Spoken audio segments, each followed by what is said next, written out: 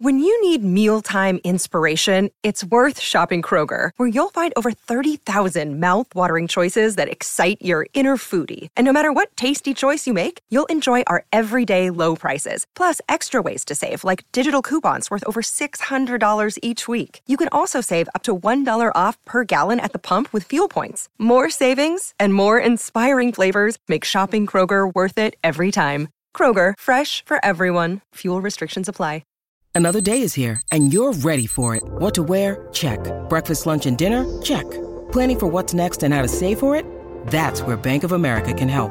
For your financial to-dos, Bank of America has experts ready to help get you closer to your goals. Get started at one of our local financial centers or 24/7 in our mobile banking app. Find a location near you at bankofamerica.com/talktous. What would you like the power to do? Mobile banking requires downloading the app and is only available for select devices. Message and data rates may apply. Bank of America N.A., member FDIC. Mother's Day is just around the corner, and it's time to pamper the special mom in your life. And what better way than with the Osea's limited edition skincare sets, featuring clean, vegan, cruelty-free products that are safe for your skin and the planet. Osea is a women-founded, women-led brand that's been making seaweed-infused products for nearly 30 years. This Mother's Day, Osea has 2 limited edition sets that are perfect for gifting or keeping for yourself. Their advanced eye care duo brightens, awakens, and firms the skin around your eyes, while the Golden Glow Body Trio nourishes and smooths the skin all over. Both sets are packaged in giftable boxes. They're so beautiful you can skip the wrapping. And the best part? For a limited time, you can save up to $46 on Osea's sets. Plus, get free shipping. That's Mother's Day made easy. This Mother's Day, get 10% off your first order site-wide with code MOM at OseaMalibu.com. Go to OSEAMalibu.com and use code MOM for 10% off site-wide. You're listening to Stu's Wrestling Podcast. It's time. Your host, Stu Palmer.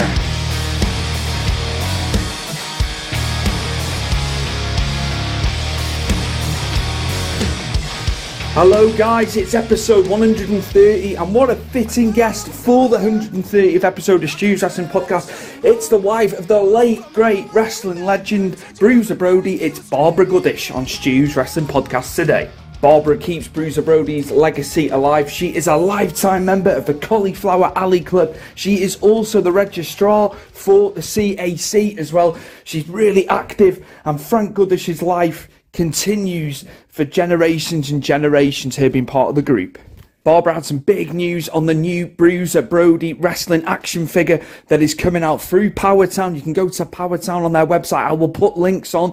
The figure is available individually, and there's also a set of 6 of iconic wrestlers, including Kerry Von Erich, Vern Gagne, and you can buy them individually though as well. Barbara also talks about the Dark Side of the Ring episode as well, and Jeff, her son, obviously Bruiser's son, was interviewed in that. He hadn't done any interviews or any media that side about his dad, but obviously on that Dark Side of the Ring episode in 2019 he did, and also the High Spots TV documentary that was done on his life, Bruiser Brody, Wrestling's Last Rebel. That was a fantastic piece as well. I really enjoyed that documentary, so it was nice to speak to Barbara about that. But as I say, here we go. It's episode 130 of Stu's Wrestling Podcast, and my guest today is the wife of the wrestling legend. It is Barbara Goodish, the wife of Bruiser Brody, Frank Goodish. Enjoy. So, my guest today, this is an absolute honour to have the wife of the legend, the trailblazing Bruiser Brody, Frank Goodish, and it's Barbara Goodish on Stu's Wrestling Podcast today. By way of Florida, but you were from New Zealand originally. Correct. That's right. 10 years in Australia, and then the rest of the time, 40 plus years between Texas here and now in Florida. And there's a hurricane heading our way. Oh, no. Oh, Barbara. I don't want to be hearing that. I hope you're all safe. Yeah, we are. But it's not till I get back. Now, the Cauliflower Alley Club is happening into this week, coming into next week as well. What's going to be happening? Wow, they're honoring quite a few people. And I'm really excited because you get to see so many of the Rock and Roll Express, Kevin Sullivan, and a bunch more. So every year they have the honorees that are there at the Cauliflower Alley. So it's really exciting to get to see the people and just to join in, to register, and we get a lot of fans that go at the same time. So, and Medusa is always there. And then you have the people that have in the nostalgic room that will sell the merchandise. In fact, I'm going to do the registration. And then I'm also going to be in the nostalgia room with Karen McDaniel, who is Wahoo McDaniel's widow, who has a book that she has just written. And I'll be selling my book that I have up here, Brody. Of course. You know, so I'm excited to be doing that too, because I usually don't go in the nostalgia room because I'm always busy. But this year it's like, I have books, I should be in there as well. So I'm going to change it a little bit and go in there and start selling a few books. That'll be nice for you, though. Nice change for you at the event. That's lovely. That's so nice. It is, as I said. So it is so good. And you also know that Powtown Wrestling, where wrestling lives, has also come out with figures. I don't know if you know that. They are incredible figures that they've just had a Kickstarter on. They've just started pre-selling them. And they are the most phenomenal figures. And they have, there's Frank, of course, Bruiser Brody. There's Stan Hansen. There's Magnum TA. There's Kerry Von Erich. There's Luthez. And there's Vern Gagne. And they brought them up in a parcel of 6. You can buy a parcel of 6, you can buy a parcel of 3, or you can buy them individual. And later, if you remind me, I have a copy of one of the figures, how it looks behind me. But perfect. Perfect, so amazing. So let me, before we finish, I shall bring it up and talk about it. Because to me, it was absolutely amazing because you wait till you see it close up. I don't know if you've seen it. It's powtownwrestling.com. But as I said, these figures are the most realistic figures they have ever come out with. And knowing Frank Bruiser, it took my breath away. It was like, wow, it was just so lifelike. And as I said, in a little while, I'll show you up close so the viewers can see it up close. And then you can tell me what you think. Greg Gagne was on JBL and Jerry Briscoe's podcast, and he was talking about this because I listened to the episode. So, yes, I did have an inkling. He was talking about it. This is going back about a month and a half, 2 months ago when he was on their show. So I had heard stuff, what was going on with that. It's amazing. How cool is that? How cool is that? It is, because when you think about it, it's 34 years since he has left us. And people are still talking about him, and people are still, creating figures, creating merchandise. And with Powtown Wrestling, I'm very happy because a lot of times there's a lot of bootleg stuff out there. And in the 34 years, a lot of people have made a lot of money, and his family have not seen anything. So Powtown Wrestling is trying to bring a lot of the people in to give back to the wrestling community, which I think is a wonderful, wonderful situation, because they have so many ex-wrestlers and wrestlers that have signed up, and maybe they can make a little bit of money now, which is another great thing. It's perfect that they're doing that, as you say. Yeah, it's lovely. It's so nice. Now, I watched the documentary that you were narrating for High Spots. It came out in 2019. I'd only watched it in the last couple of months. Can I just say how fantastic the documentary was on Frank's life, Bruiser's life, of course. And your narration was fantastic, I must say. And all the guys that were interviewed for it, just about Bruiser's career and what he achieved and how spearheading he was in pro wrestling. And I know I love with Michael, the High Spots. That was a really good video. And what about the Dark Side of the Ring, the Vice, the documentary that the Vice put out too? Because that was an incredible documentary that they put out. And that was the pilot. They still contact me because that was the actual pilot. And they got 2-3 seasons out of that one pilot.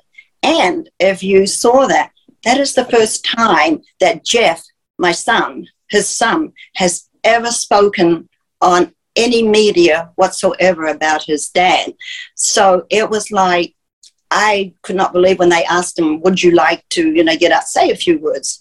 And he said, yes, because they were kind of his age, and, you know, we had a good time with them. So he was comfortable about it. But it was like, as I said, the first time in all this time, he's never really talked about his dad. So that was a milestone.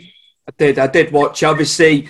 Puerto Rico obviously came up in that episode, and Tony Atlas has obviously gone on record a lot of times. You know, he was in there on that day, and just I get chills. I get chills, you know, hearing about it obviously years later. But yeah, how was that for you when they came to ask you, you know, that was going to be the main, you know, genesis of the story and the way they were going to go? It was. I was a little concerned. But they did such a good job that as I said, I'm very happy with the way they treated it. Yes, it was a very hard subject to actually get on the screen, and kind of, I knew exactly what it was about. I mean, they explained everything before they came to me. And yes, I was a little apprehensive, but as I said, they did a real good job, and I'm very happy with how they did it.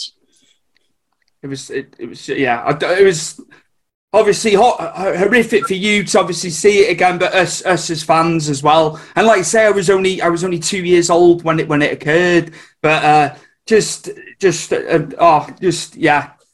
one of those which. But that's what they've done with the other episodes, haven't they, as well? You know, it's hard hitting, but you can't take your eyes off what's going on. I know. Just as I said, yes, there may be a little bit of embellishment from a couple of people, but not bad. It was pretty accurate. Absolutely. You know, Dutch Mantel as well, because he was around that evening, wasn't he? But, you know, right. Like you say, we have heard spin, haven't we? We've heard a lot of spin over the years. You know, yeah, there's been a lot of spins on it, and a lot of people, but that's how these things go. Everybody's going to have their own, own opinion, so to speak. I've got to go on to Japan, because obviously Frank Bruiser was so prevalent in Japan. He was beloved in Japan, as was, his good friend Stan Hansen. I've got to ask you about his time when he was in Japan. You know, how long was he away from the family? You know, and you at home. How long was he out for any given time? When you really come down to it, when he started Japan, or even when he was in the United States, you add up how much time he might have been at home, and it probably wasn't any more than 3 months a year, because that's how much. When you went to Japan, it was like about 6 weeks at a time. Then you'd come back, and then he'd do the States, and then sometimes it was a back-to-back Japan. So, as I said, just doing that, and I think about that, and it's like, yeah, all the time, adding up probably just over 3 months a year, that not at one time, but just the days that he would spend at home. So it's not an easy life. It was a hard life, because I didn't travel with them. A lot of the times I know the ladies travel with their men, but I was at home. I looked after the home front. We had Jeff. So I was at home and taking care, which you have to be very resilient, because you're by yourself a lot. So you kind of have to take care of everything yourself. But we survived. I wish it had been longer, though. But, life sometimes throws you a few curves. More power to you as well, being on your own. My wife struggles, and I'm home every night. So she does, bless her, the little one is upstairs now, but yeah, that's more power to you, having to run the home, and just obviously he was away so much, wasn't he?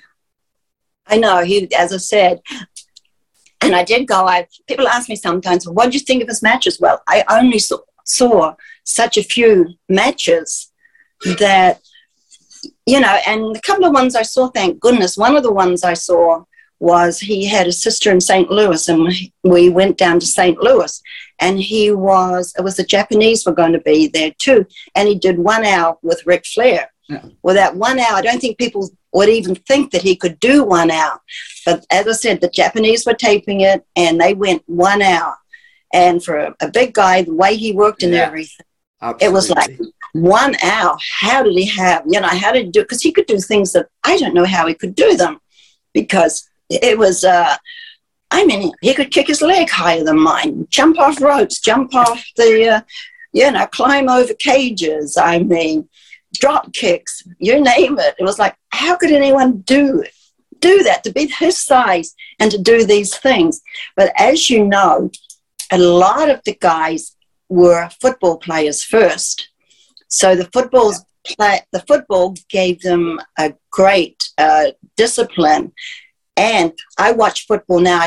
Every now and then I watch the NFL over here. And when I see the bumps that they take, I can understand how a lot of them can go into wrestling, because they're used to pain and they're used to bumps and they're used to that kind of life.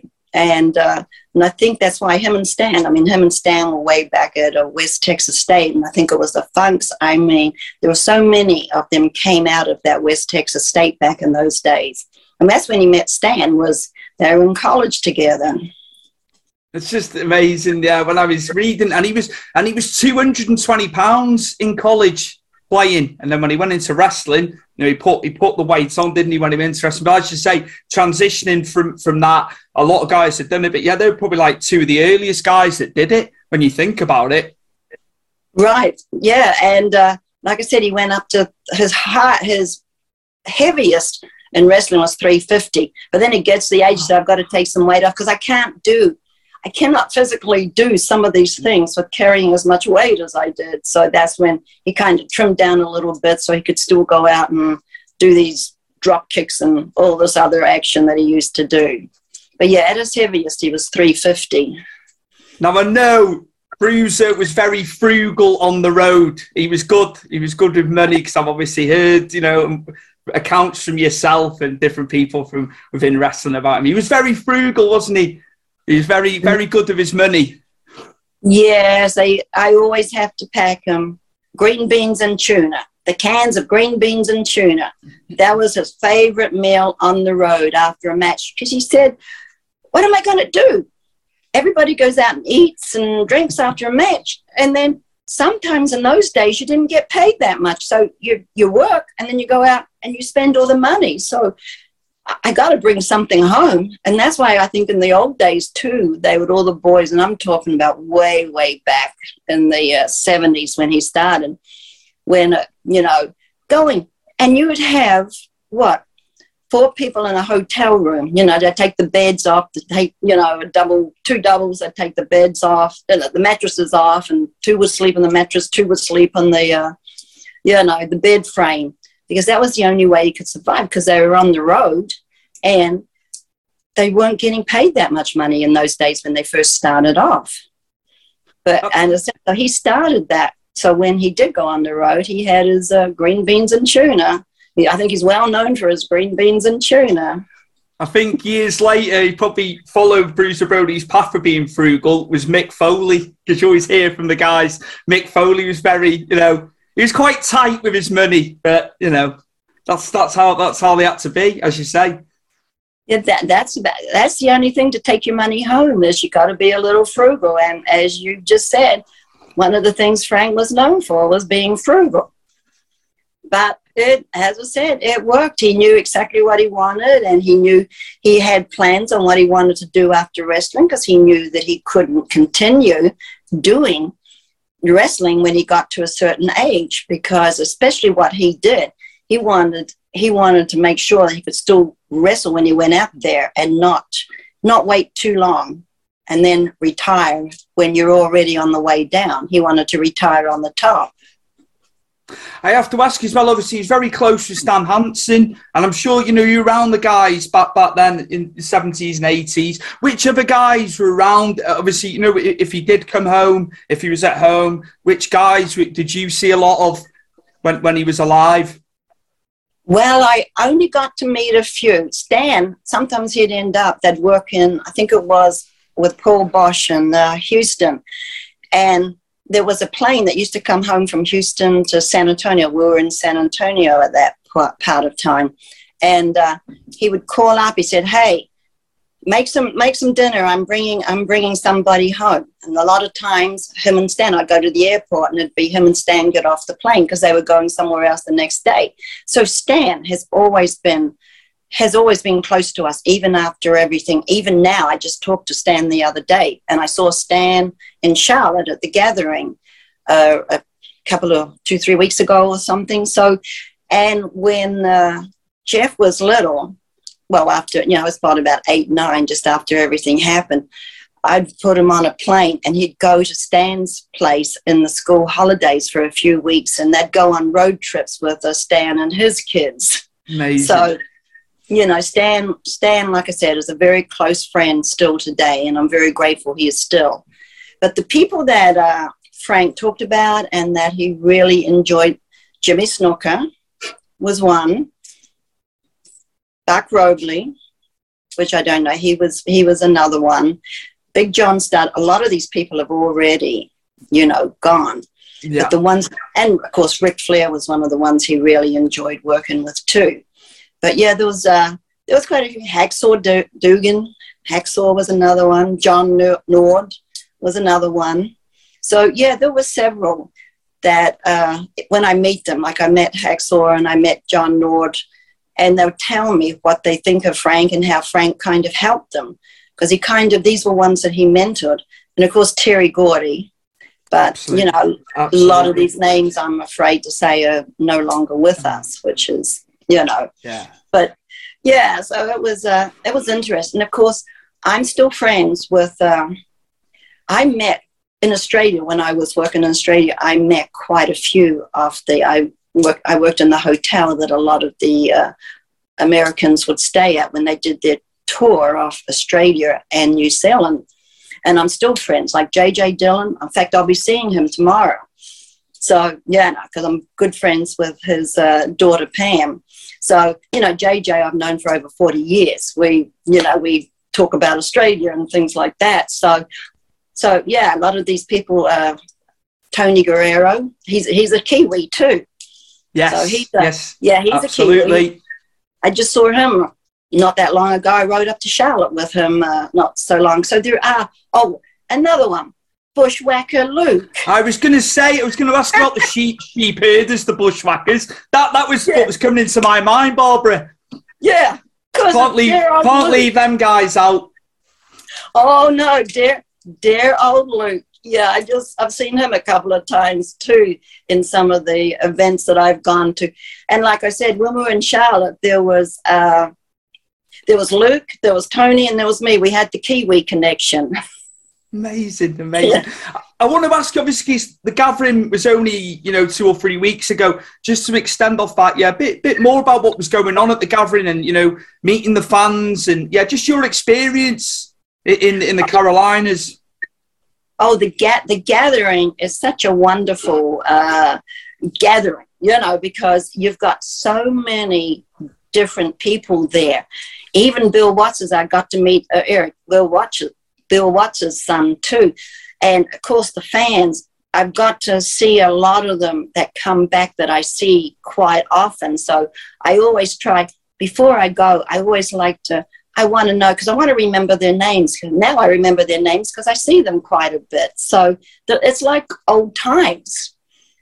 But it's the gathering, it's a really fun organization. And I was up there too with Karen McDaniel. As I said, she's going to be in Vegas tomorrow. I can't believe it's tomorrow now. It's tomorrow. Yeah, I'll be seeing her. We're all arriving in Vegas. But like I said, all these people that I get to meet, it's absolutely amazing. And I don't know, of course, Kevin Sullivan, the devil, I think they call him, or something. He's getting honored. He's getting honored at the CAC this year too, which is quite, Frank got honored, I think, it was quite a while ago when he got honored. And it's unbelievable that everybody's honoring. There's a lot of honors that he's received over the years. That's what I said. He would be absolutely shocked. I wish I could say, do you realize how well known you are? And it's this long afterwards, just because there was no social media back in those days. So there wasn't that much, around. It's like I said, I know we had an answering machine, but half the time he wouldn't answer it. We just got an answering machine. He said, I like to be, when I'm at home, I just want to be, I don't want to be annoyed. And then people have asked me, I said, you realize that there were cell phones? I bet there would have been quite a few broken cell phones by this time. Because now you can't get away from, you're on 24 hours a day, people can contact you. Absolutely. And I'd say that was him, wasn't it? The person when he was on the road and he was wrestling, but when he was home, he was the family man, wasn't he? He was the perfect family man, and that's amazing. I can look up to that now because I've got my son. So it's I want to mention that. And look what you called him, Brody. But you won't believe this. My wife watches a program like a soap opera we've got over here in the UK, and the character's name was Brody. But obviously, everyone said it's because of Bruiser. Everyone was saying, I was like, look, Brody. I know. Hey, you've got a Brody in your family. Absolutely. But and he's still pretty young, isn't he? What was he? July he was born. Yeah. He's what was he? What did he weigh? Recently, nearly 15 pounds. He was £8. He was £8.11. So he's quite a good size when he was born. Bless him. How about that? But yeah, Frank at home, and not Bruiser, not being the character, just like how he was with you guys when he was home and he was off the road. Yeah. Because what it was, we had 5 acres. We were in the hill country in San Antonio and he had 5 acres. So when he came home, we'd kind of shut the gates and then that's, stay and be a family. Because as I said, he was recognized a lot. I mean, we had some good neighbors that he knew and everything like that, but we wouldn't really he just wanted to unwind, after being on the road and eating green beans and tuna.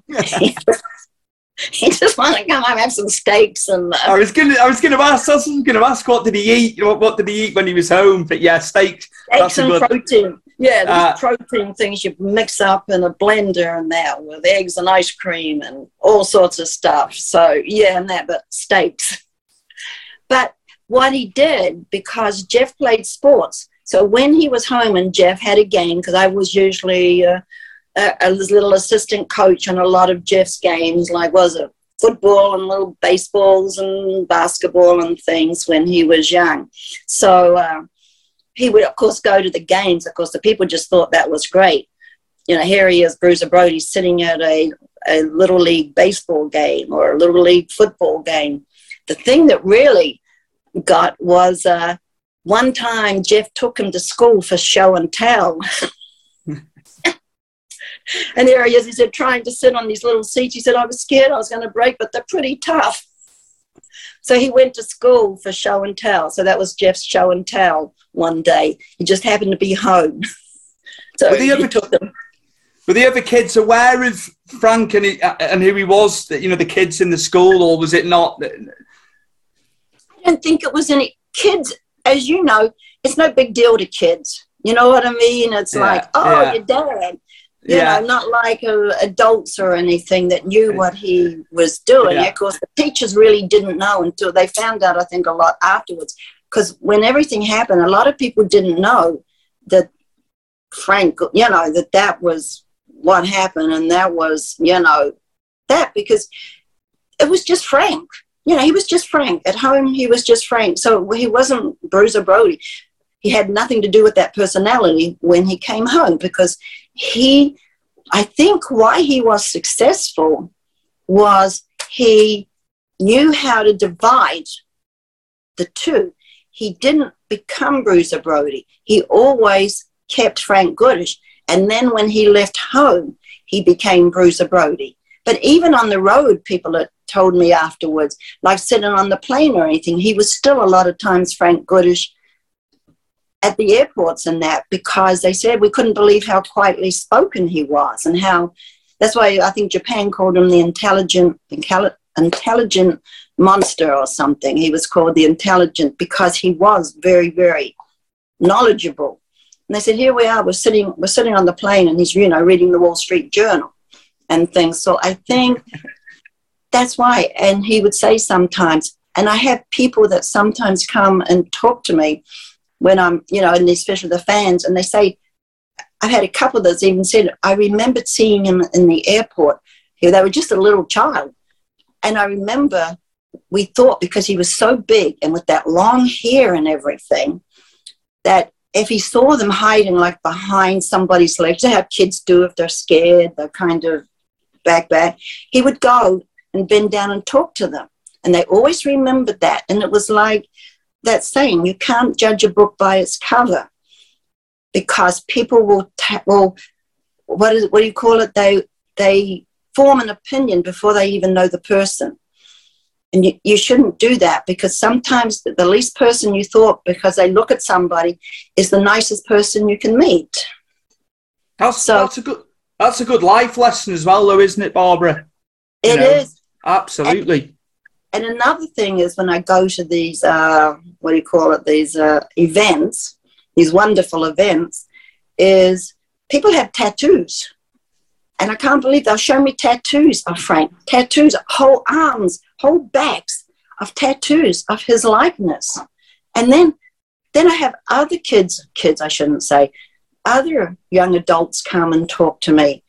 And they weren't even born. They tell me all about it. They've read my book.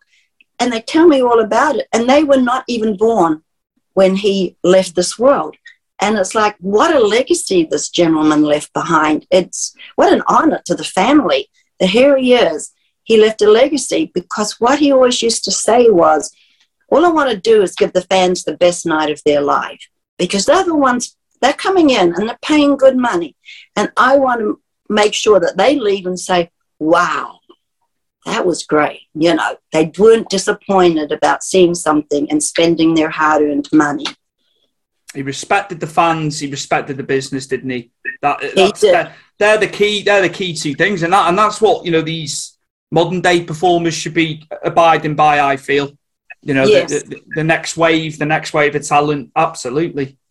Yes. So yes, and as I said, you can see what happened. It worked, because people still remember him today, and I think he'll probably be remembered for a long time because of all these figures and everything like that. It's amazing, absolutely amazing. And I've got to say, I was watching a match. Now, I've known about this some years previously, and it was Undertaker as Texas Red, and it was his first match in world class, obviously out of Dallas, Texas area.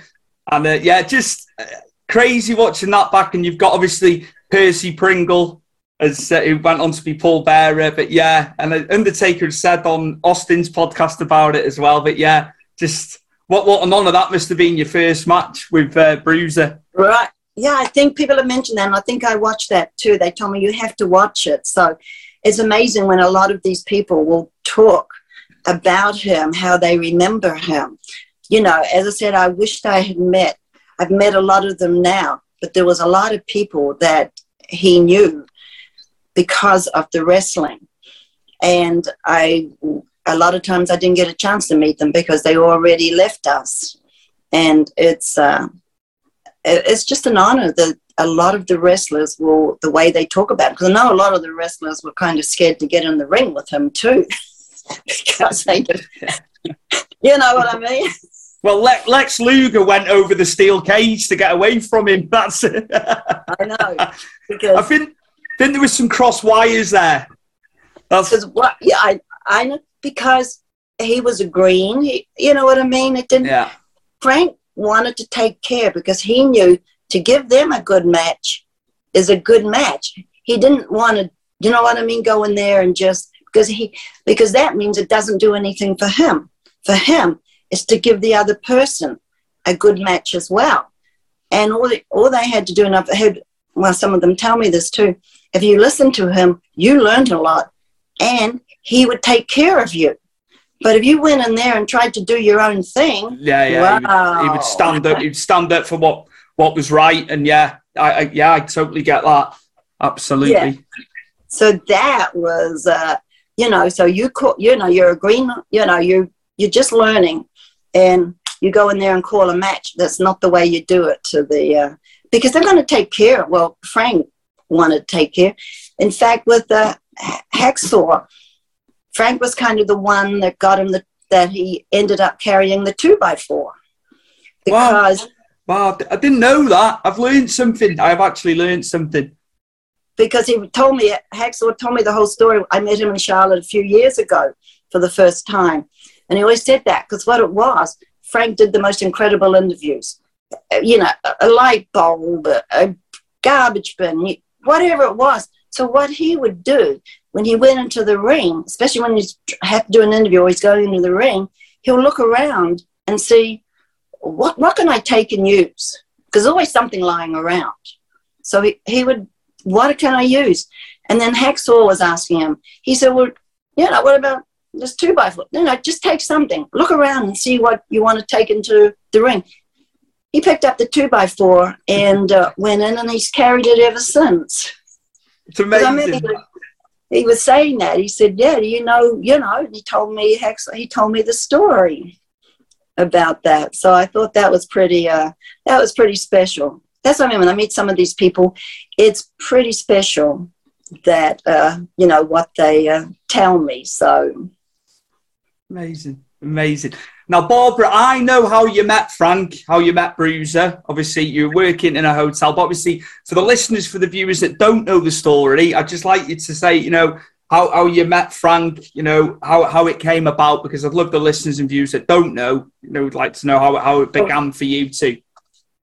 Well, as I said, I was working in the hotel. I think the best thing is I just happened to be working I had already been in the hotel about 3 months back and forth doing the tour, just talking, because this was before computers, this was before social media, and a lot of the guys would stay at the hotel, so I'd be running into them. There was Andre the Giant, which is, you know, me.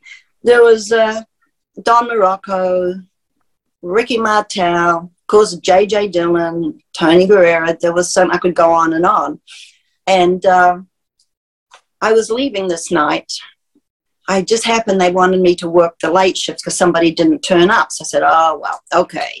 You know how you do, you fill in for people when sometimes, you know, it happens. So I was leaving at 11 o'clock and they were all just pulling up in taxis, getting ready, you know, after the match. So my boss, who was an American gentleman, had a bar called the Bourbon and Beef up the street. So they said, well, you know, why are you going home? You know, why don't you come? Killer Carl Kropp was the one. We'd become good friends because I used to they wanted to talk. They're lonely. They wanted to talk about their families and show photographs of their kids. And I mean, when you're in a strange country, it can be very, very lonely. You know, so sometimes, and of course, telephone calls in those days were very expensive. Not like doing something like this today, where you can be, you can have your family at all time with you, no matter where you're at. You can actually sit there and talk to them, and not, you know, and be okay. So I went up there. I forget, there was all sorts, even the little ones. So it was quite a thing. Sit down. See, this is what I'm telling you about. You cannot judge a book by its cover. Same thing, because this was a, you know, all sorts of, as you know, I don't have to say anything. You know, as in the old days, how the wrestlers were. There was all sorts of, you know. And so I went up there, had a big table, you know, a big old table, everybody sitting at the table. One by one, they started to leave. Okay, oh, we'll be back. One by one, they didn't come back. So, okay. And then all of a sudden, there was me, Carl, and Frank. Oh, this is a little strange. Then Carl gets up.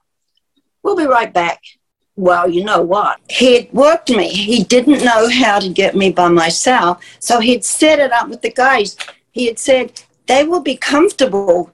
You know, she'll come out because they'll be comfortable with everybody there because, you know, it was a safe environment. He said, but I want you to leave one by one. And that's how it happened. Then we just talked, you know, for a long time for the, you know, at the end of the night. So it was one of those. He was a good worker. So, yes, I got work too. Like the boys did. Yeah, I couldn't believe it. They said, yeah, he won. He said, because it wasn't even him that asked me to go up up to the bourbon and beef. It was, because he said, do you feel comfortable? And it was like, yeah, because you know yourself, if you're working late at night, it's a whole different thing than if you work from 9 to 5. By 8, 9 o'clock at night, you're ready. But if you're working all the way till 11 o'clock, it's the whole different thing, because you can't just unwind. You got to unwind for a little bit. So, yeah, that's how I got worked. Now, I've got to ask you about the action figure that's coming out as well. It would be remiss of me not to, obviously, because you've got a prototype. So for the viewers, especially the viewers, because they won't be able to see it on the audio side, but on YouTube, you'll be able to see this. And when I put clips up, Bruiser's fans. Yeah, can I turn around and get it? Absolutely. I tried to get it so you can see. It's amazing. Oh, it's got a glare, but the detail, you can see the detail. It's amazing. It's amazing what they can do these days, isn't it, Barbara? Yeah. The likeness is unreal. I know it's hard to kind of get, but yeah, you can kind of... You can see it. Yeah. Amazing. So it is quite amazing that they did such a likeness. It's like, I cannot believe it. And like you said, that's Powtown. That's the Powtown Wrestling. And I was going to try to get something else, but all the figures, it's not just his figure, it's every figure that they have out there. And it's unbelievable that they can, you know what I mean? That they can make it so. Yeah, lifelike, yeah. It's amazing. It's amazing, and his legacy lives on, doesn't it? There's another thing, people that collect. There'll be a lot of people that want to get this set. Absolutely. I know a lot of guys that still collect the figures. They have hundreds of figures, so it's just amazing. I know, because they've done it like a collector's figures. Just the amazing thing, like I said. And they've got it from like all the different things. What they did is, what they did was they did it like the bundles of 3 are the association. It's called the association, and it's named after the AWA, and that's with Vern, Frank, and Stan, because they worked for the AWA. Yeah. So that's one bundle you can buy together, and then another one is called the Alliance, and that was named after the NWA, and of course that's got Lou, Magnum TA, and Kerry Von Erich in it. So it's really incredible that they've done it like in different things. And the packaging that they have done is incredible too. So I just cannot believe that they have, what they did too. I mean, as you said, every time I talk about it, I'm amazed. Just as I said, I wish I could have got a better likeness, but you can kind of see. But Absolutely. Go to Powtown, go to PowtownWrestling.com, and they always say, where wrestling lives on, and then you'll get to see exactly, because the figures are so lifelike. That is absolutely amazing. I'll put a link when we put the episode out. I will put a link to that, absolutely. Also, the Brody book we can see behind you there. So obviously Frank's book is there as well. That's available to purchase. Yeah, so little plug for the book, please, Barbara. Oh, yeah, that was, it was done with Larry Matisak, who worked for Sam Mushnick in St. Louis, and who was another very, very good friend of Frank's, him and another little promoter down there who's still promoting, Herb Simmons, who does a Bruiser Brody Memorial show every year. He puts and they have a trophy of, for the winner of the Bruiser Brody Memorial show. So I never wanted to do anything like that. I kind of disappeared a little bit when everything happened. I just, lived a normal life. I was pretty much away from everything. And still people started. I think the first one was the CAC who gave an award. And then all of a sudden, when I went to one of these, I found my wrestling family, who I had lost for all that time. And then with the book, Larry had written a couple of books, and he approached me and he said, would you like to do a book? I've got interest that I will do the wrestling side. You do the personal side. Because somebody else had approached me about a book, and I said, no, you know what I mean? I just didn't want, and I didn't know what they were going to say because I didn't know the person. And with Larry, I knew that with Larry, one of the few people that I could say that was 100% honest. So I knew that it would be one of the most honest books, because with him doing the wrestling side, with myself doing the personal side, it was, you know, one of these books that was real, nothing embellished, nothing, because you know something, when you tell the truth, you don't have to remember, because it's the truth. So you don't have to think about, well, what did I say this time, or what did I say that this time? It's the truth. So that is one of the things. So that's when I wrote the book, and it was very, very, very, very helpful, because I had never really talked about, I know we don't want to go into that, but never really talked about anything that had happened, but just writing it, you know what I mean? Writing it down was probably one of the most helpful things that I have ever done, because it's sometimes when you go through tragedies in life, we kind of lock ourselves away. But you know, you can't lock yourself away. You've just got to do that one step, no matter how hard it is. And I know it's hard, but some people get so stuck in the past, they never recover. And it's not easy. I'm not saying sit here and to people and say it's not easy, but that's what they would want you to do. They wouldn't want you to just go and do nothing else, just kind of give up on life, so to speak. Because, and writing this book, like I said, was one of the most, I know I'm repeating myself, was one of the most helpful things that I've ever done. And moving on, and then finding my wrestling family too. So it was very, very, very, very helpful and very, very good. Thank you for sharing that. No, you know, the strength you had to do that as well, you know, years later, just amazing. So yeah, absolutely. I tell you what as well, Larry was fantastic on the documentary, on the High Spots one as well. All the stuff he did on that, he did a fantastic job. It was lovely hearing his accounts of Frank, of Bruiser.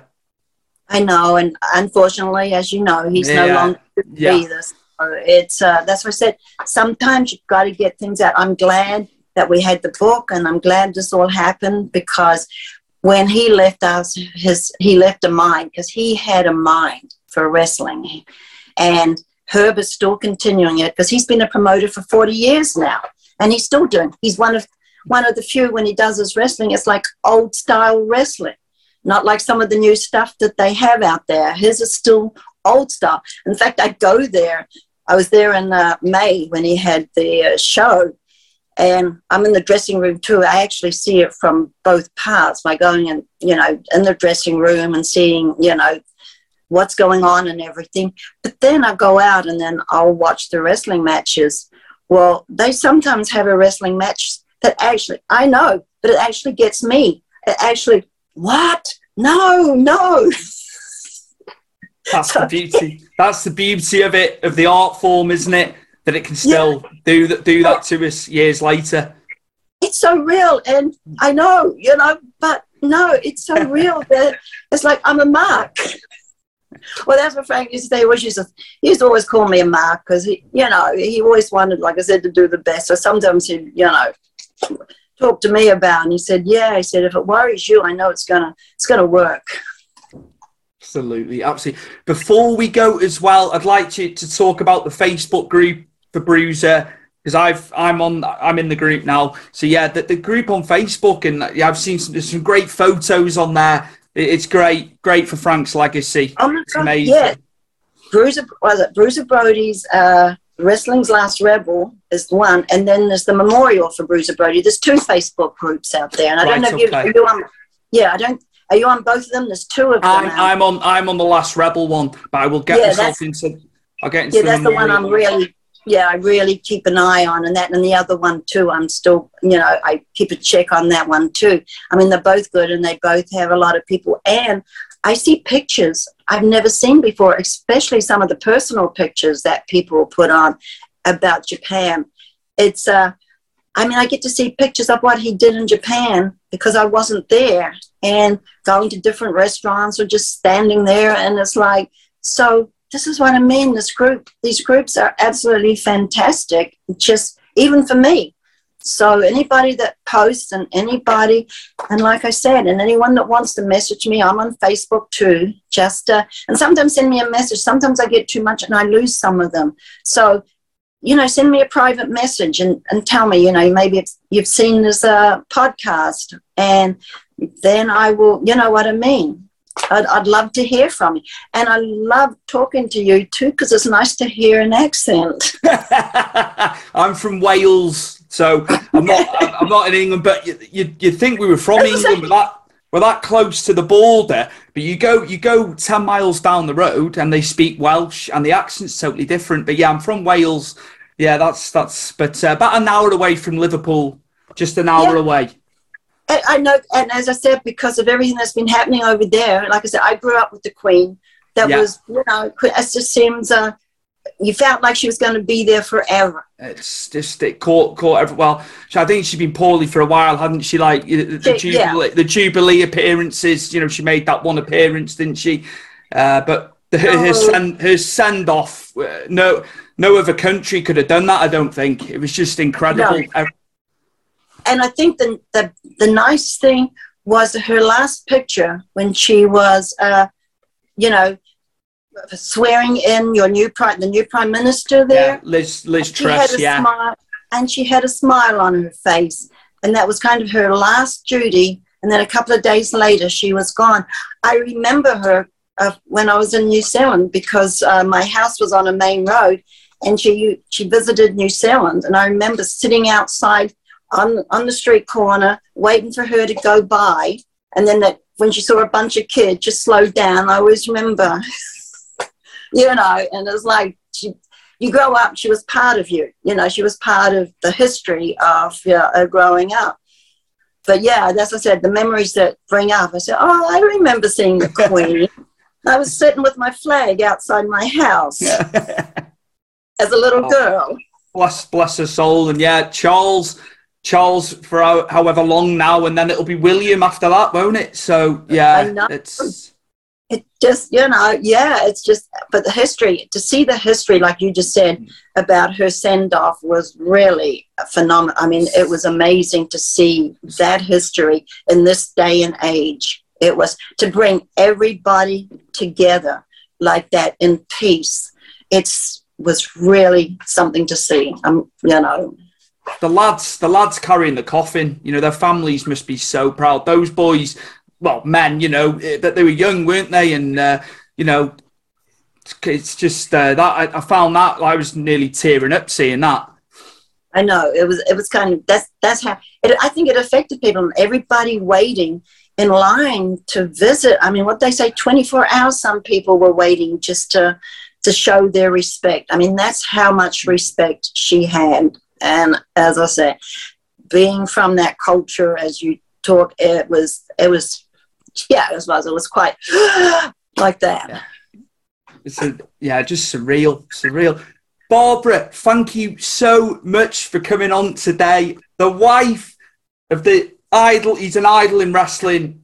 He trailblazed still these hard-hitting guys now in the ring. That's what him and Stan were doing all those years ago. Just thank you so much for coming on Stu's Wrestling Podcast today, Barbara, and sharing just a little bit of Frank's story, and obviously what you're doing with the CAC now as well. Lifetime member, of course, and registrar. So you're keeping it going. And as I said, anyone that's over here, please, the CAC, what a great, great organization. You will not regret it. And go to these events, especially the CAC every year. You will have such a good time. And it's just so wonderful meeting everybody and meeting even the first time people that come. It's just it's a wonderful organization. Thank you so much, Barbara. An absolute lovely. It was lovely to have you on. Absolutely. I loved it. And give your son a little hug from me. I will. I think Karis will have him settled now, so I'll take over. I'll do the easy bit. Okay. Take care, Barbara. Thank you so much. Too. What a lovely, lovely guest to have on there. Barbara Goodish, the wife of Bruiser Brody, Frank Goodish. His legacy lives on. He was an icon. He was ahead of his time. He was a wrestling legend. And it was just amazing to speak to her. Obviously, go to powertownwrestling.com. You can get his new figure. The likeness is amazing, as you would have seen on YouTube and on clips that you've seen of us on Facebook as well. And also the Cauliflower Alley Club, Barbara will be there in Vegas, which is going on into next week. I know she was travelling on Saturday, so she is there. She's a lifetime member. She's the registrar. She'll also be selling some items and things as well. So yeah, you'll get to see her if you're in Vegas this weekend. Just thank you so much, Barbara. Bruiser was so iconic, and it was amazing to get you on. And they've got Wrestling's Last Rebel, Bruiser Brody, the Facebook page as well. I can't forget about that. So loads of photos, and I know Barbara will interact with the fans on that page as well. So a big, big thank you to the wife of the iconic Bruiser Brody, Barbara Goodish, and we will see you soon for episode 131 of Stu's Wrestling Podcast. Take care, stay safe, everybody.